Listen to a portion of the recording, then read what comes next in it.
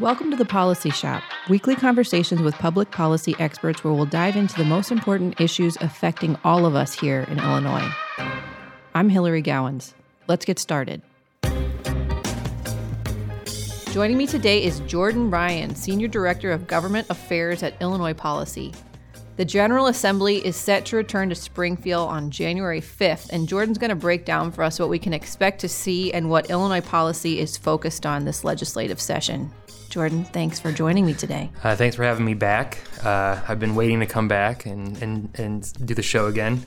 I had a lot of fun last time, so. It's been too long. It's been a long time. Way too long. Yeah, I know. Weeks. And it seems like you only want to talk to me when session's about to start, which is kind of hurtful. But Yeah. I know some things about other stuff. I mean, not just limited to the session. So Baseball cards and stuff. baseball cards. You want to talk a little bit about art, the food scene here in Chicago. I mean, anything really. You know. Right. Well, big TV guy. Now that I know you're a Renaissance man, I promise not to put you in Just put me in a box like cage this. like that. Yeah. I appreciate it. All right. So let's talk about the General Assembly, because I see all of the news stories coming out about their return to Springfield and how there's going to be this really short session. And the branding is it's going to be condensed, not like shortened. milk, not shortened like bread.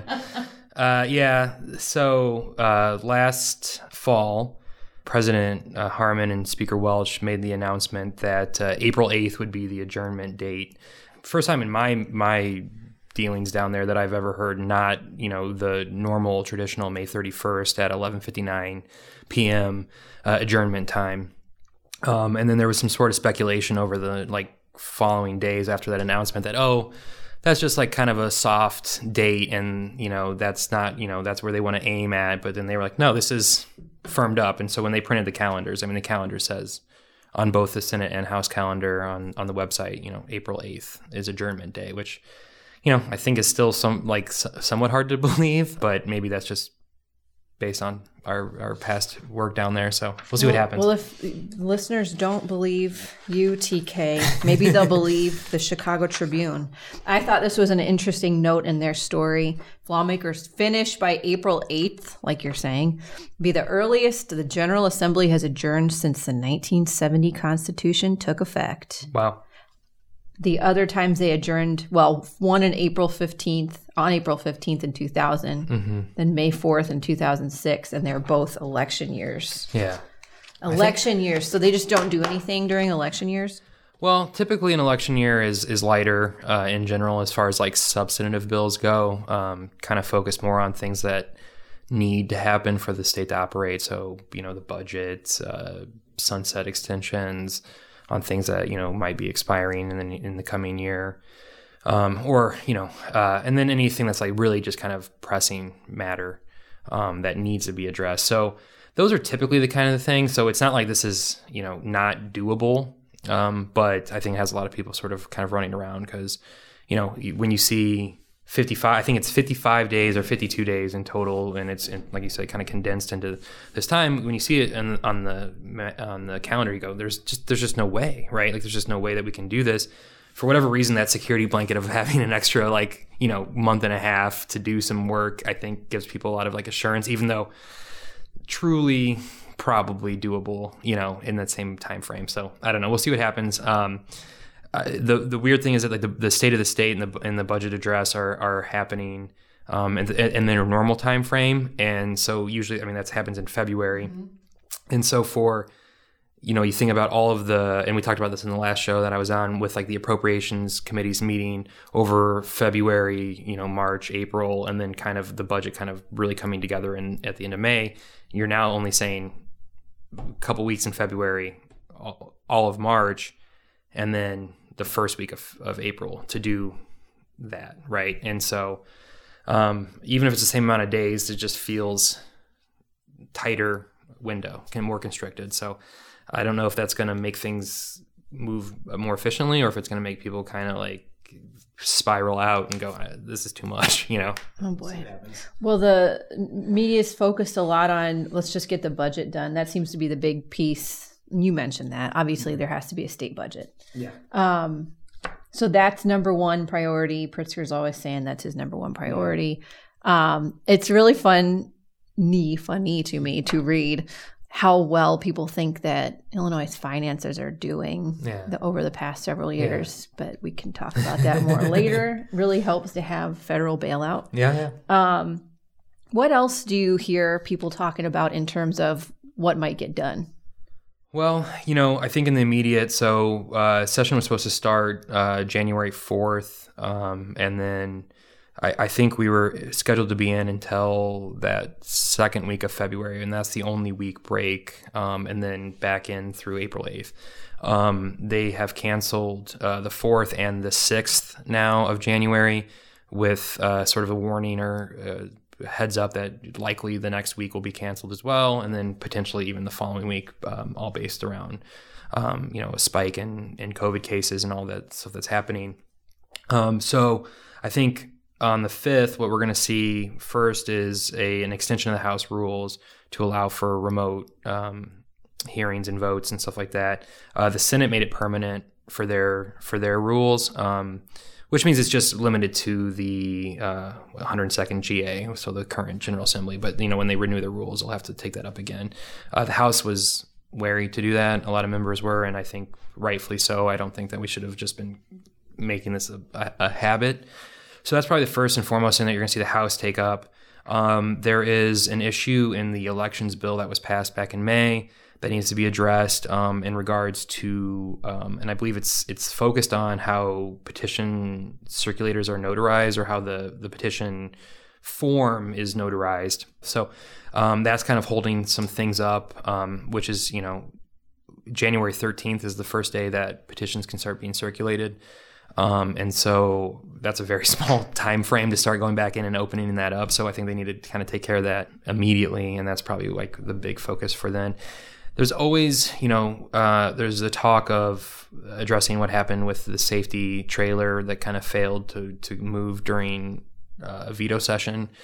So some fixes there, but I don't have a lot of details exactly on like what they want to do necessarily. I know there's some date issues that would make it easier for administrative stuff, but yeah, there's a lot of controversy around that bill, and obviously we've been seeing a lot more reports of carjackings and robberies and muggings and that sort of thing happening in the city. But it's not limited to just the city of Chicago. I mean, it's kind of sprawling out into the suburbs and near suburbs and stuff like that. I mean, we had the shooting in Oak Brook. So there's a lot of people kind of going, is this something that we really want to try to fine tune, or if we should maybe take another approach?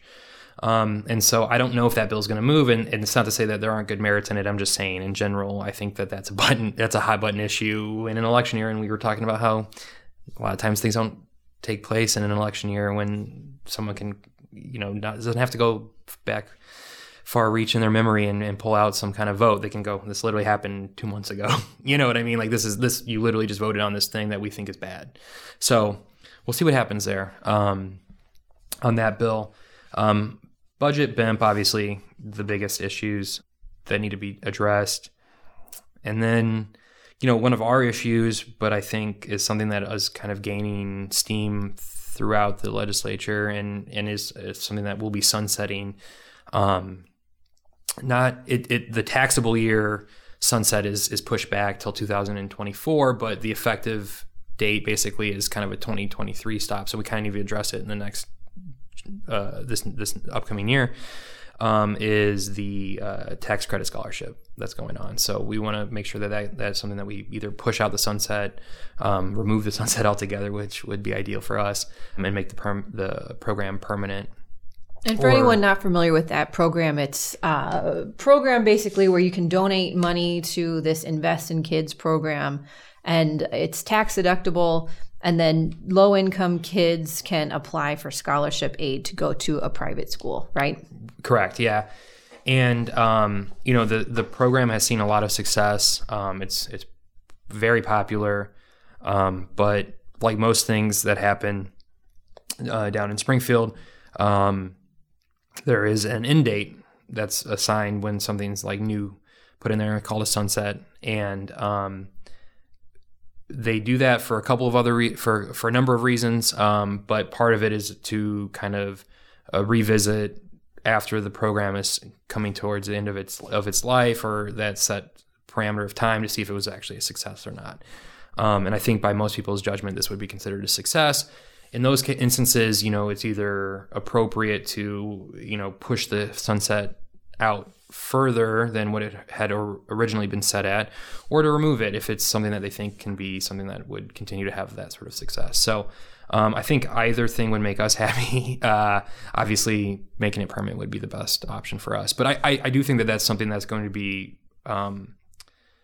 an issue outside of our doing as well. Like, I think people are going to take that up because there is sort of a clamoring for that amongst the varying caucuses out there. Yeah, so. I hope that you're right. I think that you're right. It seems like it's got huge bipartisan support. Yeah. If you want to talk about metrics for success, I was just reading some of the numbers on the program, and I think the wait list is like 30,000 families who want to get access to this program. And so, it seems like there is need, and then there's political will. So I'm hoping that can move. Those are usually the two most necessary things. Right. And it's making for strange bedfellows as well, because there's a lot of groups that would probably never ordinarily work on something kind of coming together and saying this actually benefits, a segment of the population that needs the most amount of help and stuff like that. But then it has broader ripple effects throughout society. I mean, if these kids are getting great education,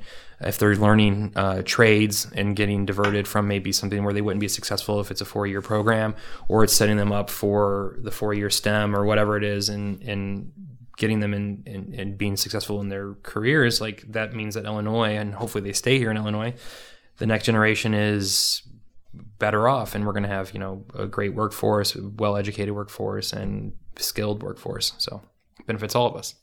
Well, I'm glad you pivoted to talking about some of the things that we want to see happen, and starting with this Invest in Kids program, obviously, is one of our top priorities, and it seems like it could actually move in spite of the condensed session. Yeah, condensed. But let's talk about some of the other things that are in the hopper here, because I know you're on calls all the time with lawmakers and their staffs. You're heading down to Springfield really soon too. So what are some of the other priorities that are top of mind for you? Well, we have our Tier 3 pension implementation. So back, I believe it was it 17? I think it was 2017. We established a Tier 3 pension system in the state, which allowed for state agencies to offer employees that are Tier 2 the ability to switch over to a Tier 3 system, which is sort of a hybrid between defined contribution and the traditional, state-backed pension system, and gave a little bit more flexibility.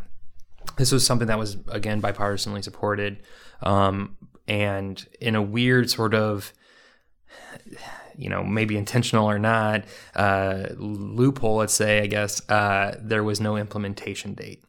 And basically that means that this thing became law. It's out there. It exists. People can kind of ask for it if they want. And state agencies should offer it, but there's no direct date in which they have to do this particular thing. They have to offer it to their employees. And so our bill is very simple. Pick a date. Any date. Is it 2022? Is it this year? Great. We should be able to. They've had 4 years to come up with a plan for it. Is it a year from now, to give them sort of time to catch up for something that they should have been doing? Like, whatever that date is, and we will land on a date. I think we're in negotiations right now. Is probably necessary, and it will help alleviate some of the pension debt that we have if people are choosing to kind of mix their money with what can happen in the marketplace versus what the pension system owes, and then also it I think gives people a better option for those that are not maybe the long-term employees that are sticking around for government or municipal service or whatever it might be. And we talked about proving need and proving the appetite for something like this with the Invest in Kids legislation. What about Tier 3? Do you think that there's an appetite for a hybrid retirement system among government workers? Well, I don't think the appetite has to be for that particular thing, because it already exists, right? Like, so we're kind of beyond that, I think, point. I think there should be an appetite for people that are wanting to address the pension system crisis, but are wary of something like a constitutional change or funding rates or whatever their solution is, like that is probably somewhat of a third rail. This is a good opportunity for them to kind of do a test balloon on like what the appetite is for larger pension reform, while still also making a difference in the current crisis, and saying, you and I were literally just talking about how sometimes we like to be proven wrong, and not sometimes we would love to be proven wrong on a lot of things. This is a good one that if like this works out and we see a mass exodus from tier 2 to this hybrid system, that like we could probably be proven wrong on a lot of our other solutions, or that there was a need for these other things. And so, that could be the appetite that we're looking for, not necessarily the creation of the system that already exists. Mm-hmm. So, what about other bills? We've talked about things like adding a 3-day reading requirement so that big bills, like the budget, don't just get passed through at the 11th hour. What other items are on your legislative watch list? Yeah, I mean, we have quite a few. That being one, and I think is something that we want to make sure that the taxpayers are aware of what's happening down in Springfield and are given the opportunity to contact, their direct lawmaker or the committee, people that are taking up the issue in that particular time, whatever it might be, so they have an ability to address those things and concerns. But we also have a realistic approach to what it takes sometimes to move, expeditiously through the process and all these sort of things. So, again, like this is a 3-day reading requirement on a broad sense is what we want, but for any of those legislators out there listening, we're willing to negotiate on a lot of the finer points, and be reasonable about some of this stuff. Obviously, we have an unemployment insurance issue happening, and there seems to be a pile of money that is accessible to kind of address that right now. I mean, we've been talking about how great Fed money has been overall for the state finances, and UI is definitely one of those areas that we could, address that and is needed. And businesses have been putting up with quite a bit over the last 2 years now almost, in regards to like what's happened as government shut down in regards to the pandemic. And so we held them hard. The government held them harmless when it came to unemployment occurrences during March of 2020 through September of 2020, and then they extended it out to December, and then it's been kind of pushed out there. So the whole harmless thing was necessary, but now there is a huge shortfall within the trust fund itself, and I think there is a simple solution: take the money that's already been approved from the feds and just pack her in there. So. All right. Yeah. I see in our notes for that bill, which I hope moves, we appropriated $2.8 billion from the American Rescue Plan Act in 2021 for this year's budget. Mm-hmm. And now we've got $5.3 billion left to provide relief for Illinoisans. So I agree. I think that a lot of these small businesses need this lifeline. Yeah. Well, because, while it was great that we held them harmless, and they should have been, by the way, that's not like that seems like a gift or something like that. Like that should have always been the case. It was to no fault of their own that this happened, right? But at some point, people have to pay the piper, right? And the fund has to continue existing beyond this. And so whether it's through a new formula for for fund building, or it's higher direct taxes on them through their liability, the fund has to grow and maintain. So, you can only hold them harmless for so long, essentially. And if the money exists, Like, let's use it. Mm-hmm. So. All right. So we're going to wrap here in a little bit, but how many days will lawmakers be in Springfield? What's your guess? Well, I think they said, if I remember correctly, it was between 52 and 55. But I can't remember exactly the count, but obviously 2 have already been shaved off with the potential for 3 next week, and then maybe another 3 the following week. So already sub 50 then, if that's the case. Condensed, not shortened. Condensed, so yeah. why does this matter? If you're listening right now and you don't pay attention to this ever, the fact that lawmakers are only in the State House for a set amount of time, how would you explain to that listener why it matters that session is shaved by, month plus. Well, if it's condensed, and those are about the normal amount of days that, that we're in, I think it's twofold, right? Or it cuts both ways, rather. So one, it can prove that the work can be done in a certain amount of time. So this idea that like long drawn out days and all these sort of like silly games that get played with like parliamentarian procedure are just totally unnecessary if we actually just sit down and do the work and we work cooperatively, and there's things that, that are being addressed as like top tier items, and we can actually do this in a way that would save them money and would save people all the time and the hassle and all that other stuff, and could be more transparent and open, because it would be that. The other side is that if it ends up not working and it's a complete disaster, well, then we put a lot of people at risk through like, not having the budget out in time and all these other things like that. So I think it's either, it's an experiment. I think it can either be wildly successful and prove that like kind of the old way of doing business isn't necessary. It should be left that, it should be the old way. Or that maybe the old way was actually the only way we could actually get things done, and then in which case, experiment failed. So. All right. Well, thank you for presenting both sides of the coin there.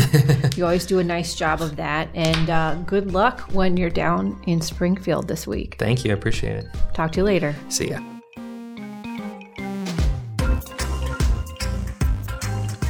Thanks for joining us for today's episode.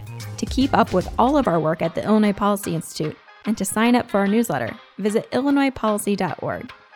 If you like what you heard today, subscribe and give us a 5-star review. We'll see you next week for another episode of The Policy Shop.